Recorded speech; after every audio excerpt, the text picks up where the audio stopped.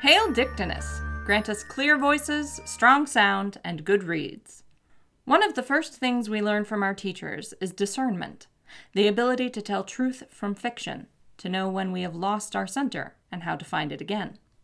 Welcome to First Steps Discernment, the 229th episode of Three Pagans and a Cat. Our opening today is courtesy of former reclaiming teacher Anne Hill. Our opening and closing music is credited as Frost Waltz Alternate by Kevin MacLeod of Incompetech.com and licensed under Creative Commons by Attribution 4.0. You may call me Ode. Merry meet. My name is Gwyn, Ode's mother, and belated happy Beltane and happy Samhain to the Southern Hemisphere. Yes, hope everybody had a good Beltane. That's right. And or Samhain. Yes, exactly. We had a wonderful celebration at home with our little family, and so we hope the same for you. And if you want to see pictures, if you're in the Discord, yes, it's in the Oz and Lols. Yep. We made little dowel maypoles and ate baked apples, and it was a fun time. It was a fun time. We actually managed to plan a holiday for once. We did. A lot of times we fly kind of by the seat of our pants a lot of time when it comes to our celebrations, except for Yule, Samhain, Yule and Samhain, we do the big ones, but Beltane we often miss. But this one we remembered, so we did fun stuff. It was great. We did fun stuff, and it was great. So we're going to start with housekeeping. Yep, because it's that time. Our first episode of the month. Sit back, relax. Yes, prepare for the names. First of all, there are 33 kittens. We love you, kittens. Thank you, kittens. There are 22 cats, and their names are Sarah B., Annalise Scharfenberger, Jeremy Glazenhart, Renjamin, Tiffany Kozash, Ebby, Nikki Norcross, Renee Nyan, Amber Stark, Kelly Burt, Nova Misko, Annabelle Lee, Rose Shepard, Candy Russell, The Dryad, Claire K.R. Miller, Elisa Durka, Kelly Burt, Shakora, Rebecca Hillman, Quinn Ann ASMR, and Cindy Barrick. We love you, cats. We love you, cats. Thank you very much. There are 60 hunters, and their names are Sin Springstead, Dwyer, Kellen Tasber, Adriana Wicker, Sarah Goff, Lean Gee, Scout, Lisa N., Heather Weidman, Annie Ray, Tom Warfel, Brandon Adair, CJ Kaufman, Hexaluna, Mary Rose, Misa Sky, Accipiter, Ivy Rose, Cameron Grant, Ashley Ann, Dawn Taylor, Maharat, Talia Franks, Justin Harrell, Knight Ryan, Druidic Heart, Mach 2556, Alicia Noble, Precious Fire, Roanoke the Wiccan Wizard, Samwise the Blonde, Kitty Catastrophe, Charlene Hughes, Goddess Incognito, Rhiannon M. Gray, La Petite Poison, Loriana Lee Knapp, Saga, Melissa Gerben, Maddie Kuhns, Megan Kipper, Corvus Felidae, Kai Oakenshield, Ryan Hopkins, Teresa Tomlin, Rochella and Dasvid, David Dashafen Keys, Zamina Kokoro, Amy Martin, Sky Bierce, Jim Two Snakes, Saranth Odinson, Ushi Ursa, Finn, Alyssa Addy, Ray Lathrop, Dahlia Darge, Laura Loki, Jessica Jones, and Charles Howison.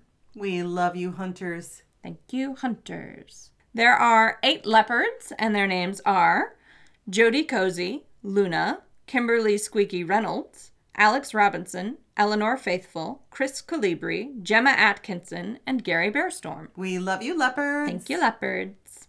There are 7 tigers, and their names are Yuki Quinn, who needs to contact me with what commercial they want, M.B. Strang, Around Grandfather Fire, Weavers of the Web ATC, Kelly and Jim, Amanda Hicks, and Crystal of Apothecary Teas. We love you, tigers. Thank you, tigers. There's 1 panther, whose name is Laurel Jade. We love you, our 1 panther. Thank you, Laurel Jade.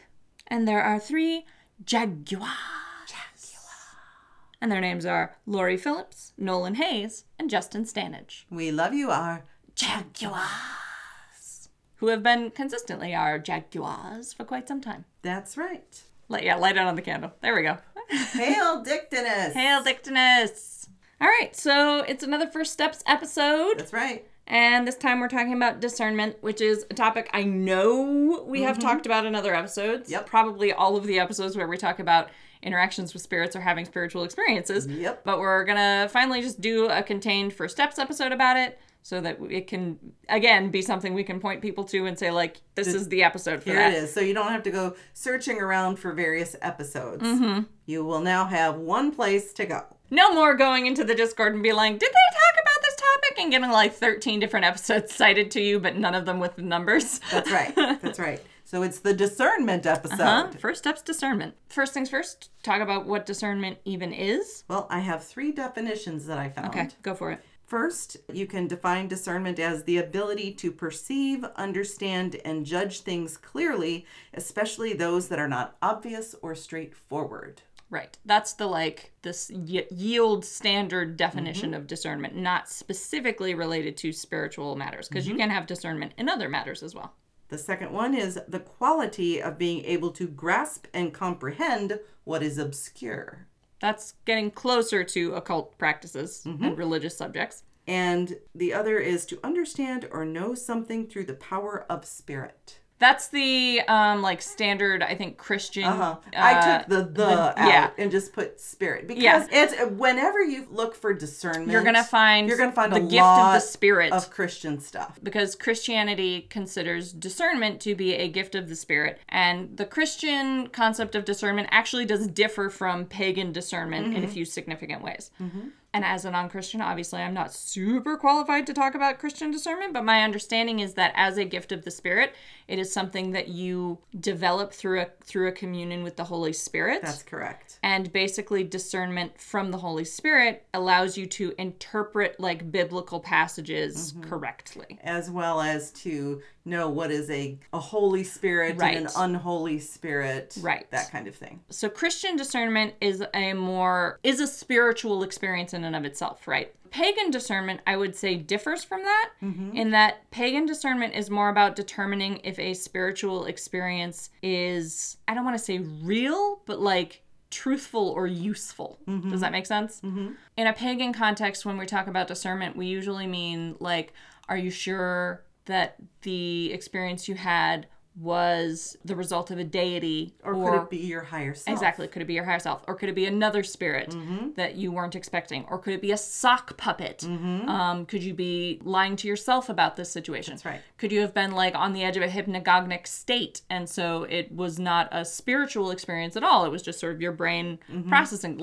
Pagan discernment, although it has a spiritual quality and is about spiritual subjects, is not a spiritual process as much as I think Christian discernment is. Christian discernment is not necessarily so much a process as it's a gift you either have or you don't. You know, either God is giving you the gift of discernment or you don't have it. It's not something you can learn. Right. It's something you receive. Exactly. It's something you receive whole as a gift from the Holy Spirit. Right. There are some Christian denominations that believe every Christian has some level of discernment, and some people are just much better at it than others. But it is very much it's not a skill you learn and practice. Whereas in paganism, discernment is very much a skill you learn and practice. Right. So there are different sort of groups of discernment, but ultimately the discernment process, at least in my experience as a very sort of intellectualizing person, is that it comes down to asking questions and giving yourself hard answers to them. Yep, exactly. Finn says, since I have precognitive dreams and this started while in the church, they claimed it was the spirit of discernment, but being Southern Baptist, they work to suppress it. Yeah, you'll often find that, especially in the denominations that don't believe in prophecies, in modern prophecies, because there are some Christian denominations that believe modern prophecies are possible. There are some that believe there are no more prophecies, and so any kind of precognitive or prophetic experience has to be like a branch of discernment. Right. Of the devil. Right. That's also an option. Those are your options. It's either it comes from the Holy Spirit or it don't. But yeah, so discernment in a pagan context, like I said, it's a different process, even though it's related to similar material, right? And part of that is because pagans don't tend to have holy books, so there's not as much of a I need to interpret this text. Rather, it's I need to interpret a spiritual experience that doesn't have an objective reality. That's right. Which is what makes it very different from the Christian perspective or any other religion that has a book. I think it's less to do with the book, and it's more to do with the fact that our spiritual experiences they're unprovable, right? So the focus of discernment is not to prove that a spiritual experience is logistically real. It's to determine if a spiritual experience is plausibly true. and significant to you. Exactly. As an individual, and whether, rather than a group. Exactly. And whether it's something you should internalize or interrogate. Right. Now, personally, I believe all spiritual experiences should be interrogated first, and afterwards, if like it stands up to interrogation, then you can internalize it. Never just internalize a spiritual experience from the get-go. Of course, we say that for what you read as well. You Yes. know, make sure you're testing Interrogate things. your text. Yeah, exactly. So there are like a couple of like standard questions you can ask when you have like a spiritual experience or a belief about a spiritual topic that you need to interrogate, right? So I guess the easiest way to structure this episode is to sort of go down through those questions. So the first question about pagan, religious, or spiritual, or magical experiences is, does it work? Exactly. And this is arguably the most important question, and in a lot of cases you can stop at this question, depending on what kind of experience you're interrogating. But especially if it's like a magical experience, like if you're trying to determine if a spell worked. If the answer is yes, then it was real enough for your purposes, right? But so the question of does it work can apply to the results of a spell. It can apply to a belief you have about a god or a spirit or the way sort of spiritual mechanics work. It can sort of apply to experiences, although in sort of a roundabout way, in the sense of like, if you have a spiritual experience, the question of does it work is less about like, does it do something, and more about like, does it feel legitimate? Does that make sense? Does it do something for you? Exactly. Did it serve a function? Did it serve a function? Is it fulfilling? Does it bring you closer to something that you were desiring, some kind of breakthrough or growth? Right. Did that visionary experience tell you anything, or was it random? Right. If it was random, it's less likely to have worked, right? To meet that criteria. Also, you need to be cautious of when your visionary experiences or your spiritual experiences hew a little too closely to what you want them to do, right? Because so there's a balancing point here where you're trying to find the narrow gap between like completely random, unrelated brain fluff and self-delusion. And it can be really difficult to thread that needle. A lot of it comes down to sort of knowing enough about yourself to know what you'll find tempting, right? Like to recognize what is most likely to be you placating yourself. Right. And that is something that we do have to watch out for because, you know, wish fulfillment, that kind of thing, while it can serve a function, it can also be a detriment. I think there's a value to constructive fantasy, but I think that's different from wish fulfillment. Does that make sense? Yeah. Like, especially when the wish fulfillment isn't based in anything, right? But like you're convincing yourself it's real. I think at that point it's purely destructive. Like if you're just sock puppeting, right? A deity telling you what you want to hear, then A, you're not building a real relationship with that real deity. And B, you're not hearing what you need to hear. And that may come back to bite you in the ass down the road. You know, because ultimately what you're doing is you're building a castle. A castle in the sky, in the sky that, you know, is ultimately going to fall. And if you're not prepared for that, that could really fuck you up pretty badly. So does it work is the first question. And like I said, this one is super relevant to spell work. And with spells, especially like young witches or new witches who are just sort of learning how to do magic and are trying to figure out, like, am I doing anything? The question is, did it work? Did you get the result you wanted? And if the answer is yes, you can sort of stop your discernment process for your magic there. It doesn't really matter how it worked. It doesn't really matter why it worked. As long as you can replicate the effects later, then the fact that it worked is enough. Exactly. For magical purposes. The next question about beliefs and experiences that you might want to ask is, does it match reality? Because there are some things about the world that are uncontestable facts. Right? We know how gravity works. Certain laws of physical reality that are just what they are. And sometimes we scientifically develop new understandings of those physical realities. But by and large, your day-to-day physical reality is not going to change. It has a consistency to it. if your beliefs directly contradict the physical realities of the world you live in, then they're not very secure beliefs, right? Like, if you believe that you can fly, no, you can't. Don't go step off a building to test it because you will fall. Like, we know how gravity works, and you don't have anything that lets you counteract that. And occasionally, young or new or both witches convince themselves that they can do things that are physically impossible. And that is a massive failure of discernment, right? So your beliefs should be consistent with physical reality, especially if they are beliefs that if you test them and you're wrong, will hurt you. Exactly. Or someone else. Like, I know that there's not a lot of debate about that one. There's not a lot of debate about that. It's like a lot of, I mean, come on, let's all face it.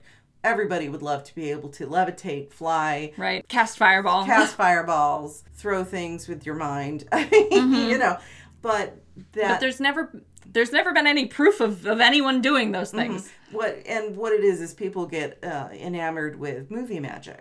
What they see on television and read in books, and there are those who will say, yes, you can do these things. And for $5.99, I will teach you how. Exactly. Hey, Chris Angel did it, as Finn says. But, that comes down to illusion and things like that. And you have to work within the realms of reality. Yeah. I mean, yes, all magic is based in manipulation of energy to create an effect. Right. But you have to have... But this is why we're always talking about, like, when you do magic, you have to do the physical thing, too. Right, exactly. You have to work within the bounds of reality.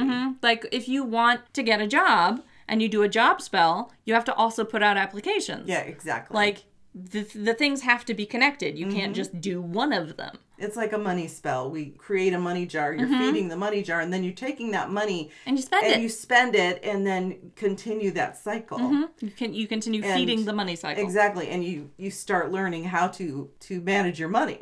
Exactly, that too. It's multifunction. So even though magic is sort of and most of our spiritualities are very intangible, right?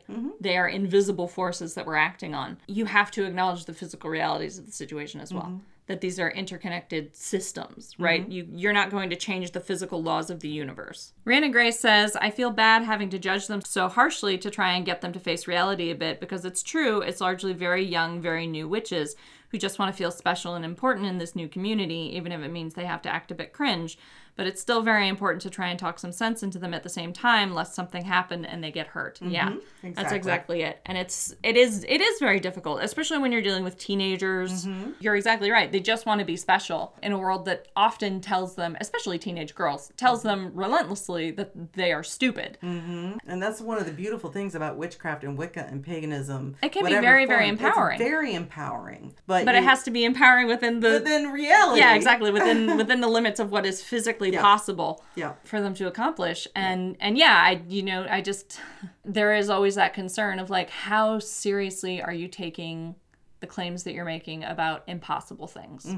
How much are you going to risk getting hurt by that belief? That's right. I mean, when you have someone talking about an experience where they went for Hexennacht, for the witches' night, they flew to the mountain and they met with the witches and they danced on the mountain and things like that. That's all a visionary experience. Yeah, we're talking like astral experiences. That's astral experiences. They're not physically... No one's getting on a broom. Exactly. No one's physically getting on a broom and flying somewhere. That those are astral and... They're spiritual experiences. But we've talked about this before too. Sometimes our language that we use makes things sound very much a part of a reality. Yeah, that sort of that fictional. Exactly. When what we're talking about is you're trying to express a spiritual experience in a real world context. Yeah, and just not using enough words. yeah, it all comes down to words and language, doesn't it? Yeah. All right, so that's the second question is, does this belief or experience conform to the laws of physical reality? If not, you need to reassess. Third question, does it serve a spiritual function, right? So like, does this belief, this is especially true of beliefs rather than experiences, does this belief serve a function in your life, right? So like the classic is about like afterlife beliefs, right? Mm-hmm. So if your beliefs in the afterlife bring you comfort mm-hmm. and they improve your life in some way, then ultimately does it matter if they're true? Mm-hmm. Because you're not going to know conclusively until you get there. Until you get there. So ultimately, like, does it matter? On the other hand, if your beliefs about the afterlife frighten you, mm-hmm.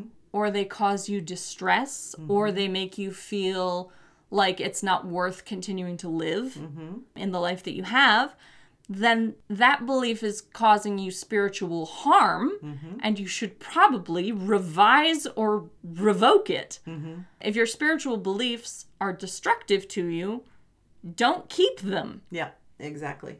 The purpose of your spiritual life is to improve your physical one. Mm-hmm. Exactly. And the other thing we've always said is it's okay to change your mind about a spiritual belief. Like if a spiritual belief starts out comforting to you, mm-hmm. and it makes you empowering, or it makes you feel secure or mm-hmm. cared for, protected in some way. Yep. But then your situation in life changes, or your understanding about this belief changes, or your spiritual community changes mm-hmm. in some way that makes that belief destructive to you now, mm-hmm. that makes that belief no longer comforting or protective, or that now it makes you unhappy mm-hmm. instead of happier.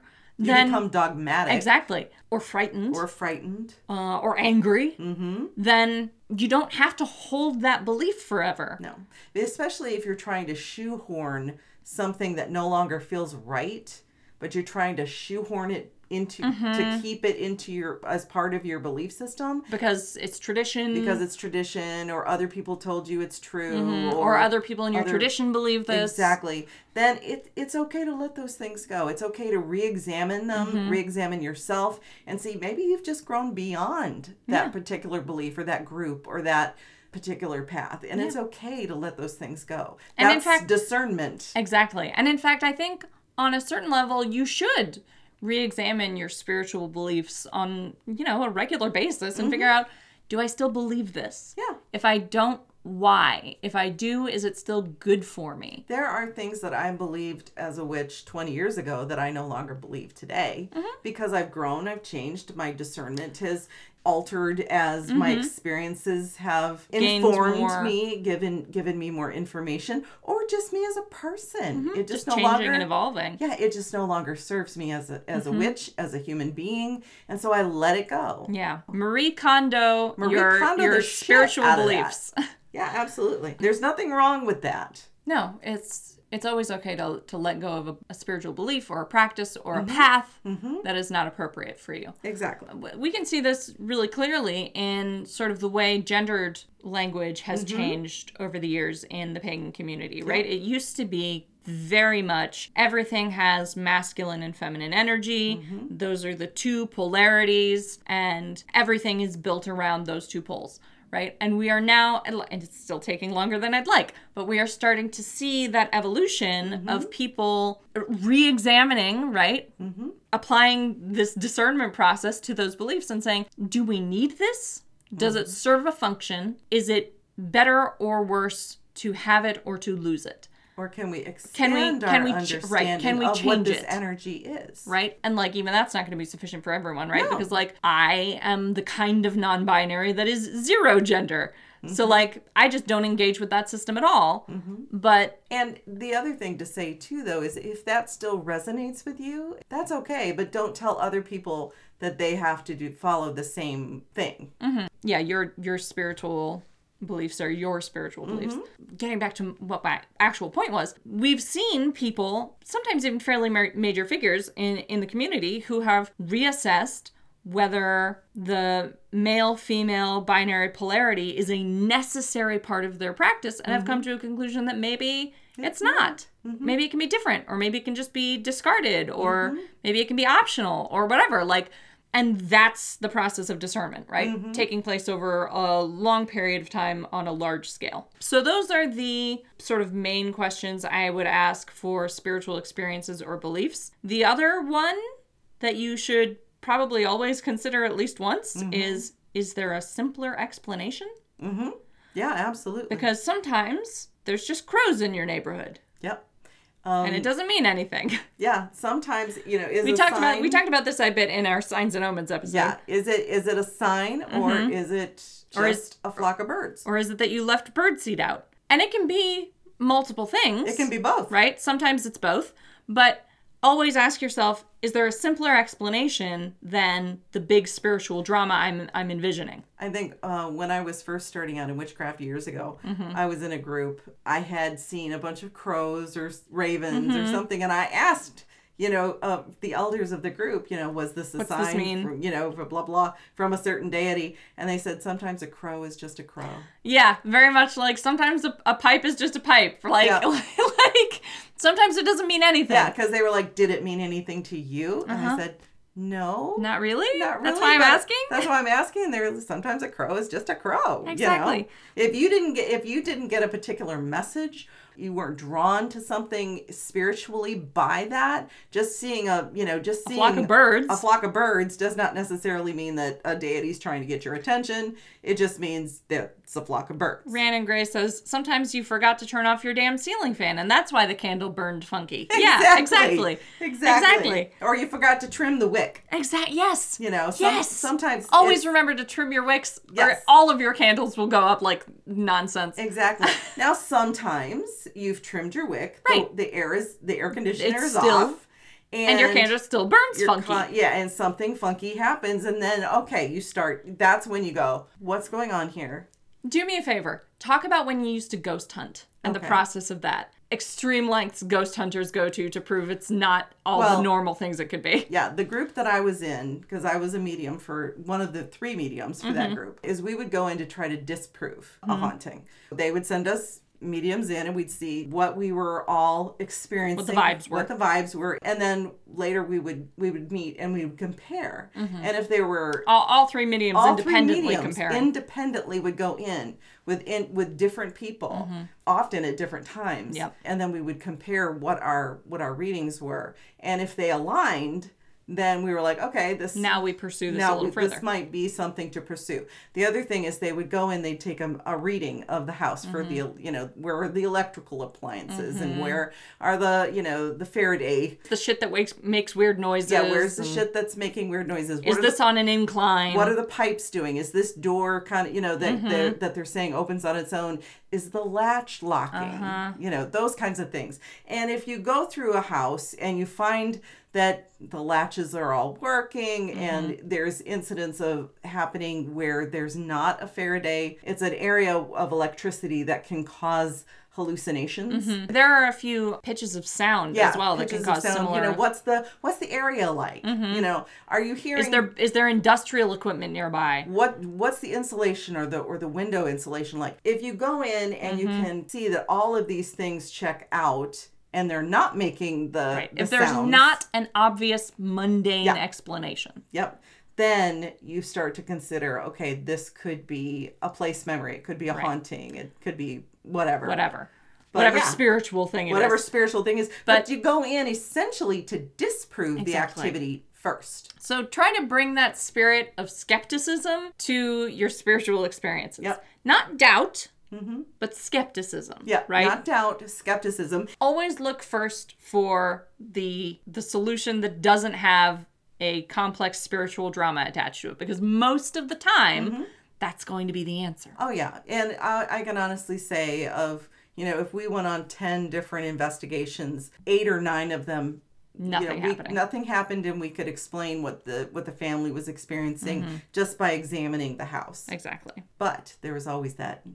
Right. And we live in a spiritual world. So, obviously, there are going to be some occasions where it is a spiritual experience. Exactly. So that's why you bring your discernment in to determine what's mundane, what can be explained. Yeah. But bring that spirit of skepticism, because you as a spiritual person are naturally inclined to want the believe. Spiritual explanation. Yep. Right? Absolutely. Your inclination is to hope for a spiritual explanation. So bring the skepticism first. Do everything you can to disprove before you start looking for the spiritual explanation. And don't think it makes you any less of a witch or a pagan or a spiritual person to be skeptical. I'm probably one of the most skeptical psychic mediums that I know. But I also worked with a couple others who, we all agreed it was the better way to work. Yeah. There are definitely some people in the pagan space who are just a little too credulous. Sometimes. And it leads them to usually relatively harmless mistakes, but mistakes nonetheless, which can,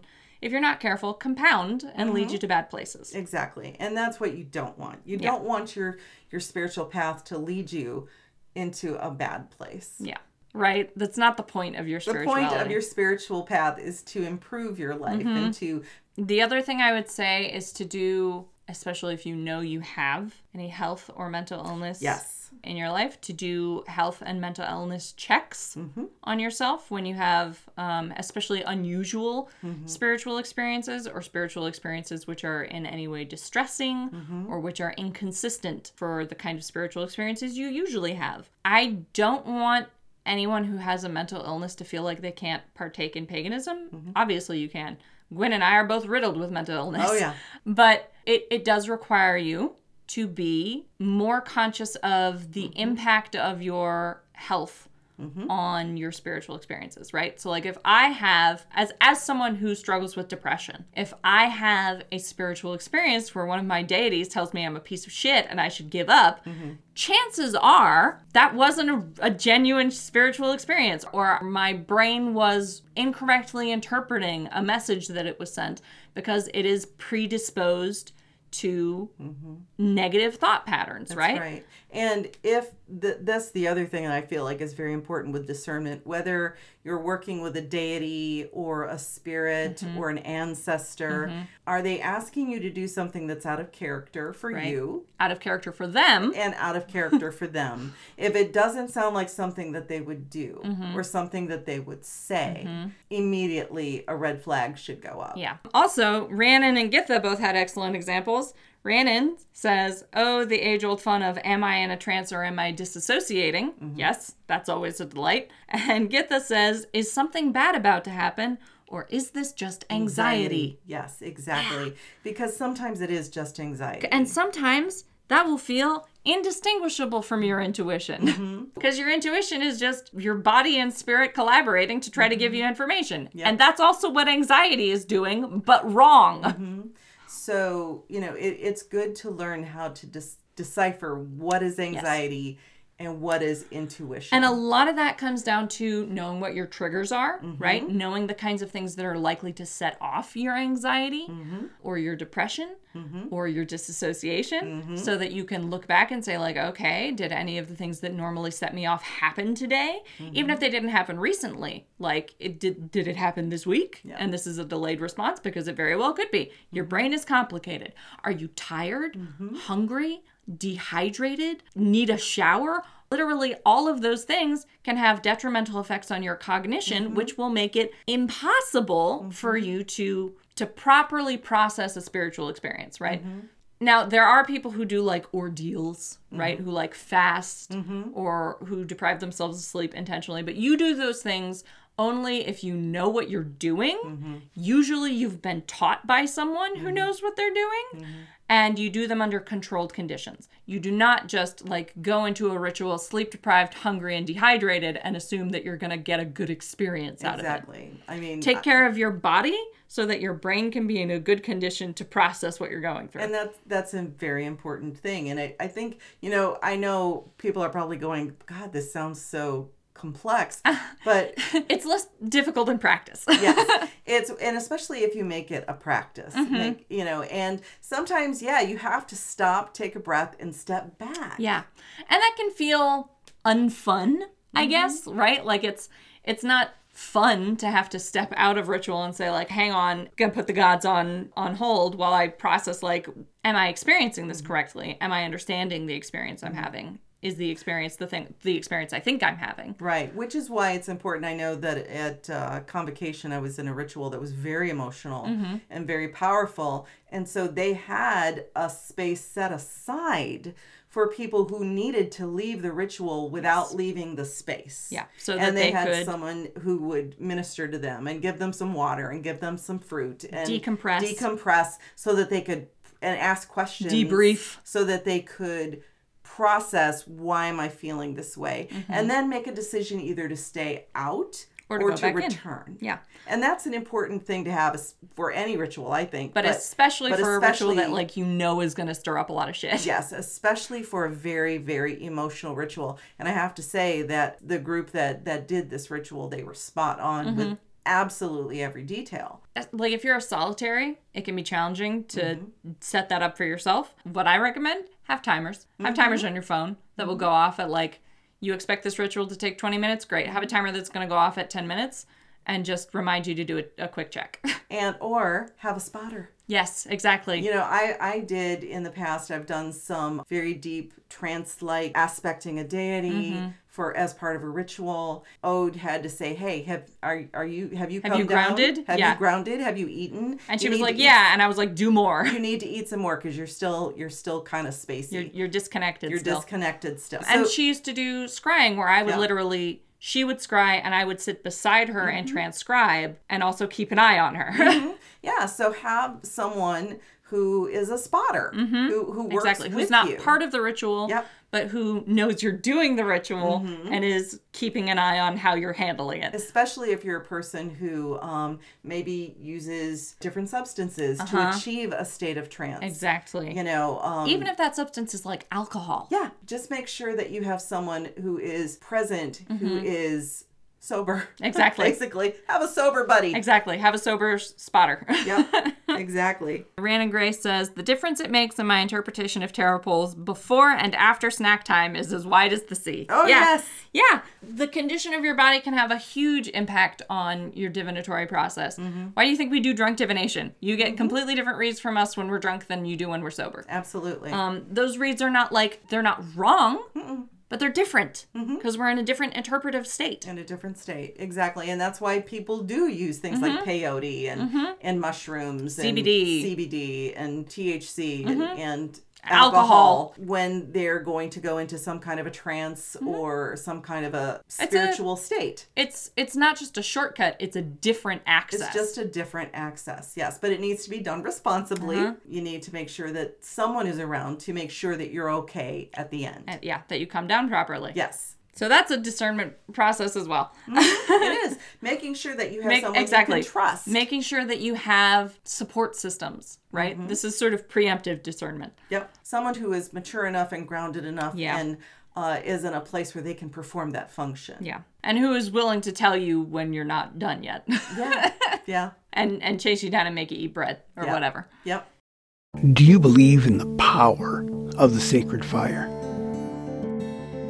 Join us on Around Grandfather Fire, a podcast where we discuss spirituality, mythology, animism, and culture around a digital fire. We'll be talking about witchcraft, paganism, heathenry, and all the other forms of spiritual expression that you can imagine. If you love hearing about how people practice their faith, how they use it to connect with others and to make sense of the world around them, and if you like to laugh while doing it, then this is the podcast for you. You can listen to Around Grandfather Fire on iTunes, Spotify, or wherever podcasts are found. So, we touched on deities, entities, spirits, ancestors, but there are a few specific questions you should also ask about any communication with an entity of any kind. Any kind. So, and these questions will help you determine if you're talking to who you think you are, if you're talking to a sock puppet, if you're understanding them correctly, right? So the first question, do you recognize them? If this is a being you have a relationship with, they should feel or vibe a specific way you should recognize. When they are trying to contact you, you should know it's them trying to contact you, right? It should not be a surprise. Now, sometimes if you're I do wish Jackson had joined us because he would be able to bring in the perspective of when he had two deities trying to contact him and he wasn't sure who that was. Yes, sure. If you don't know who you're talking to yet. Exactly. And so he was able to discern who that was through divination. Yes. But now that once he knew who that was, then when they started pinging. You should always recognize someone you have a relationship with. Exactly. If someone knocks at the door and says they're so-and-so, but they don't feel, look, or sound like so-and-so, it's probably fucking not so-and-so. Exactly. I know what Hecate feels like and sounds like and appears to me as. And she, even if she appears with a different face or a different guise, it's still recognizably she's still to recognizable. Hecate. Yeah. Exactly. And gods have different faces. Gwyn and I are both contacting Frigga, but we're contacting very different faces of Frigga. But I would still recognize Frigga if she came to me in a different face. Absolutely. I recognize her. It would be weird to me if she did. I'd be like, why are you here in mother aspect? But I would know it was Frigga. And it's the same for me when Frigga, and she has, when she comes to me as queen or as discerner. Exactly, as seer. As a seer, she still feels like Frigga. Always. Yeah. There is and this is a spiritual sense, right? So it's one that's more difficult to describe. But there, you will develop a sense impression, I guess, of the deities you have relationships with. Exactly. And they will always feel like that no matter how they come to you. Exactly. And so if you don't recognize a god who is talking to you, it's probably not the god that they're claiming to be. Exactly. And that is a huge red flag. Exactly. Anyone who comes to you under false pretenses. That's a big massive red flag. I would, in fact, put that immediately under the block list. If you come to me under a false face, you don't get to talk to me. Exactly. Not everybody has that as a boundary, but that is a boundary for me. So a second question that you need to ask: do they respond independently of you? Right? Do they speak independently of you getting direct responses from them? This is how you identify a sock puppet, right? A sock puppet has no thoughts of its own. It is an extension of your wills and desires, right? A sock puppet is you talking to yourself. Yep. Not even your higher self, just your normal ass brain. Yep. A sock puppet, because it has no independent thoughts of its own, it can never surprise you. It cannot come up with new thoughts, right? With thoughts that you haven't already had or that are out of character for you to have. A sock puppet is almost always going to tell you what you want to hear. Exactly. Or it's going to tell you what you think you deserve. Yeah, what you think you deserve. What you want. Not necessarily. To happen. Not necessarily. So there are two kinds of sock puppets, I would say. Well, there's the true. one who tells you what you want to hear, the nice sock puppet. And then there's the one. And there's the evil sock puppet, the mean sock puppet, who tells you you're a piece of shit. Yeah. Both of these are sock puppets. They're just your brain talking to you in two different faces. Exactly. Because there is a difference between these sock puppets, your own brain talking to you, and your higher self. Exactly.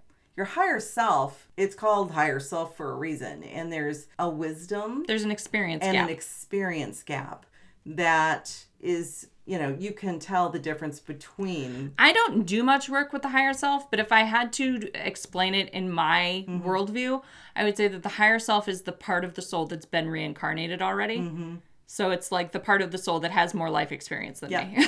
And I have found, at least for me, it can be very honest without being cruel. Right. But it's at the same time not being the mean sock puppet and telling you, that you're a piece of shit who deserves to die, right? Those are the two sock puppets you're most likely to get. They will come to you in the faces of gods or spirits or ancestors you have relationships with, and you need to ask those questions because A, they won't feel like who they are. They'll feel like you.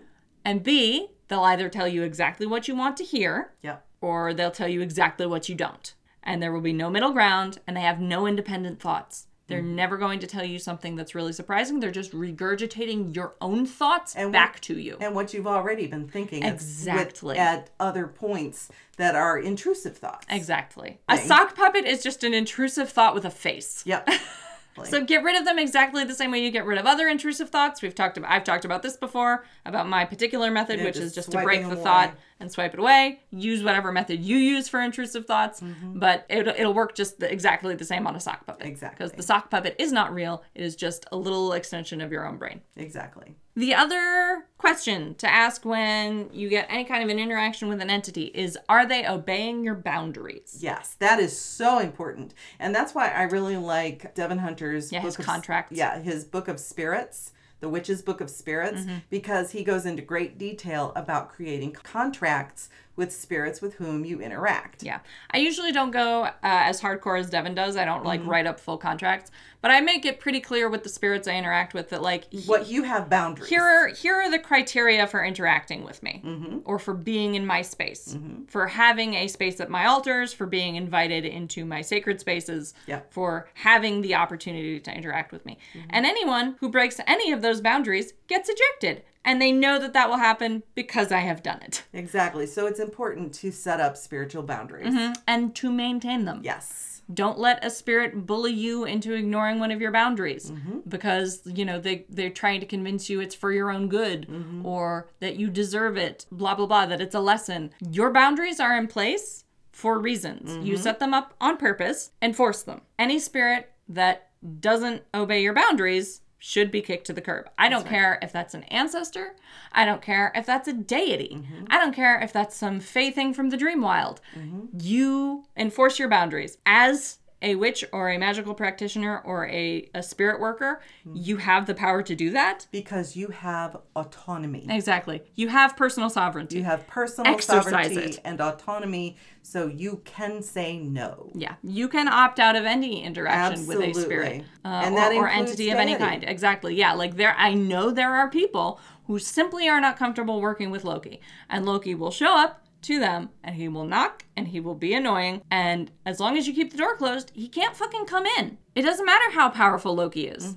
Like, keep the door closed if you don't want to talk to him. That's right. A lot of us come from a religious background where personal sovereignty is not it's an minimized. option. It's minimized. Where you are sort of at the whim of your God. You are at the whim of your God, and that is not the case in paganism, or witchcraft, at least in my experience. Yeah. Certainly it hasn't been in my experience. The gods are very powerful, but they do have to respect a closed door. Exactly. And yes, good spirit, right? A deity or a spirit or an ancestor that you actually want to be in contact with will obey your boundaries. At most, they will try to negotiate a boundary with you if they like legitimately think they have a good reason to. But any entity that just wholesale ignores your boundaries isn't worth your time. Exactly. Just get rid of them. Ye old fashioned, get the fuck out. Personal cleansing. It can really be talismans. It can really be as simple as just saying, "Hey, GTFO," and then putting up new words. Exactly. It doesn't have to be complicated. Something else that we should probably touch on vis-a-vis discernment, more generally, getting away from entity-specific discernment, is the multi-truth paradox, where multiple things are true at the same time. So this can be true both in a, like, yes, the mundane explanation is true, but also there is a spiritual element for me sense. Like, yeah, the crows are probably there because I left out peanuts, but also the crows mean something to me spiritually. That can be the case. It can also be the case that you hold multiple seemingly contradictory beliefs, spiritual beliefs simultaneously, right? Either you can or you cannot find ways to coordinate those beliefs so that they can coexist. Yeah, coexist in your brain. Something I had to learn to do because heathenry is just fucking full of these kind of dualisms is just to hold the two true things equally but separately true simultaneously. And I don't know how to describe that process. It just takes practice. It's just practice. And you gotta find your own way. Yeah. People have asked me before, like, how do you do that? I couldn't describe it to you. It's like one part troubleshooting, one part philosophy. Like you just learn to accept, like, yes, Ragnarok has happened and hasn't happened and will happen and will never happen and has happened 1,000 times, all at the same time. All at the same time. It's like the multiverse. Yeah, it just is a thing. So sometimes you're just gonna have to accept that there will be paradoxes in your beliefs that are non-reducible, and that it's okay. Exactly, and that's another thing that can be challenging if you come from a one truth religion. Exactly. I was just gonna say the same thing because there are a couple of them, a few religions out there that they claim to have only one version of the truth and that only their truth is real. And I think we have to get away from this concept that truth has to be real to be truth. Yeah. There is a difference between, I think, in a spiritual context, right? I'm not talking about science right now, but in a spiritual context, there's a difference between a truth and a fact. Exactly. A fact is something that has observable proofs. And basis in reality. Right. It is real. Right. But a truth can just be something that is spiritually true to you. and doesn't have to be true to anyone else. The beauty of my multi-truth paradox acceptance is that I don't need anyone else to believe anything I believe, because even I believe multiple things about myself and my reality. So that's, I mean, like I said, that can be difficult to get to, and I don't think it's appropriate for everyone. No. Not everyone's religious context requires them to maintain paradox truths. But if you find that your religion has a lot of like internal contradictions, but none of them are things that your discernment or your truth process or your like personal understandings of the world require you to reject, then you can just accept both of them. Exactly. And it is how, as a pagan or a witch, you can accept what is true for you is different from what is true for another witch, and they're both equally valid. And most importantly of all, almost none of this are we ever going to have 100% guaranteed confirmed answers to. Exactly. So it does not fucking matter. Yeah, it doesn't It matters for your personal experience, for your spiritual life, and that is the only thing it matters for. Yeah, and I really do think if we can get away from this, it has to be 100% true. And everyone must agree with me. And everyone must agree with me. I think if we can get away from that concept, we will grow leaps and bounds. Yes. Leaps and bounds forward. Yes. As a pagan community, as a witchcraft community, if we can just release that concept that honestly comes from the major... Yeah, the one truth religions. The one truth religions. It just doesn't matter. Yeah, it doesn't is what matter. It comes down to. Does it work? Go back to discernment. Does it work? If it works, then it doesn't matter how or why or what this person believes about how it works. What matters is it worked.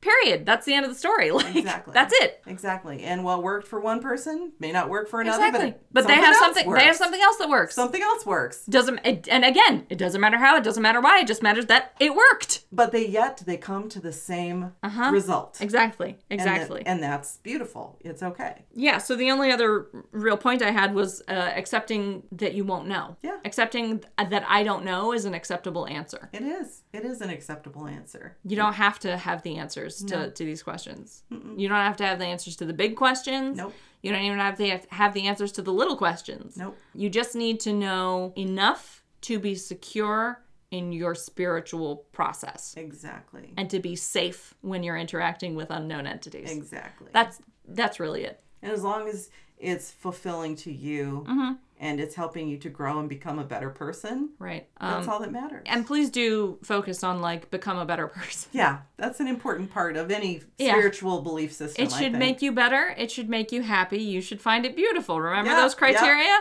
Does it bring you joy? Exactly. Does it bring you joy? Does it spark joy? Yep. If it doesn't spark joy, thank it for its service and throw it away. That's right. Go watch Marie Kondo. That's right. Marie Kondo the shit out of that. Marie Kondo your religion. Sometimes you need to. Yeah. Sometimes you need to. It's okay to, it's okay to strip things down. Yes. To what your basic beliefs, and then to the practices that bring you joy and that really work for you. To throw away the things that don't. Yeah. The extemporaneous things that just don't matter. Yeah. It's okay to narrow it down to what is fulfilling and helps you to grow as a person.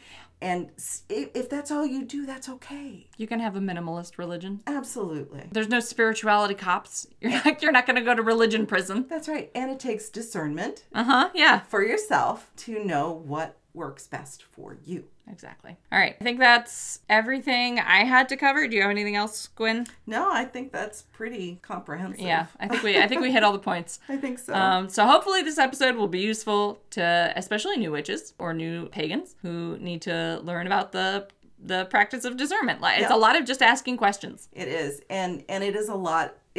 It sounds like a lot, but as you work on it over time, it just becomes a natural part of your process. Yeah. You don't have to think about it. Yeah, it becomes sort of internalized. And just... It happens really fast. What you do. Yeah. And it is, because it's internalized, it becomes a process you can do constantly. Like every time I read tarot, every time I pull a spread, I am checking in on like, who am I in contact with? Is this just me and the cards? Is this me, the cards, and someone's higher self? Is this me, the cards, and a god or deity or another spirit or an ancestor who's talking? Yep. And if you find if you get to a place where you find maybe your discernment isn't as clear as it has been, then it's okay to step back, reevaluate, or ask someone else for some assistance. Yep. Have a spotter. Yeah. Even solitaries need spotters. Yep. You need to have someone, ideally in proximity to you, but someone on your path who knows what you're doing and knows enough about your path, ideally is on the same path as you, knows enough about your path to tell you, hey, you're going down a weird rabbit trail here. Obviously, you want this to be a qualified, you need a qualified spotter. Qualified spotter. Ideally, this would be a teacher or a mentor or something, but failing that, a more experienced practitioner in your same path, someone whose judgment you trust. Exactly. And that is really what it does come down to a lot of times, is someone whose judgment you trust. Yep. And you practice a very different kind of discernment to determine that. That's right.